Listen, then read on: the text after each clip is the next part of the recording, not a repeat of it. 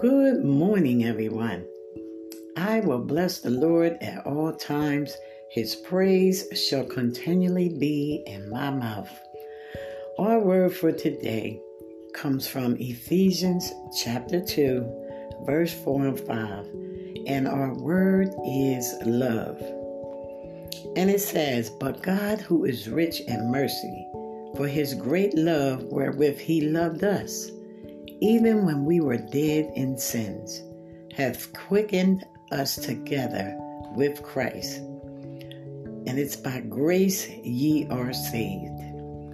And the meditation thought for this scripture today is this: God's love bountifully and mercifully, unconditionally demonstrates how much he wants each one of his children to be saved.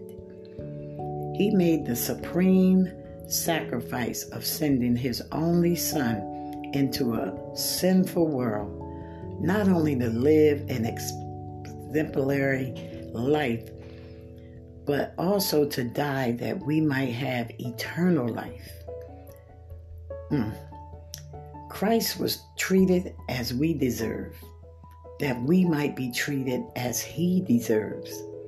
He suffered the death which was ours, that we might live the life which was his.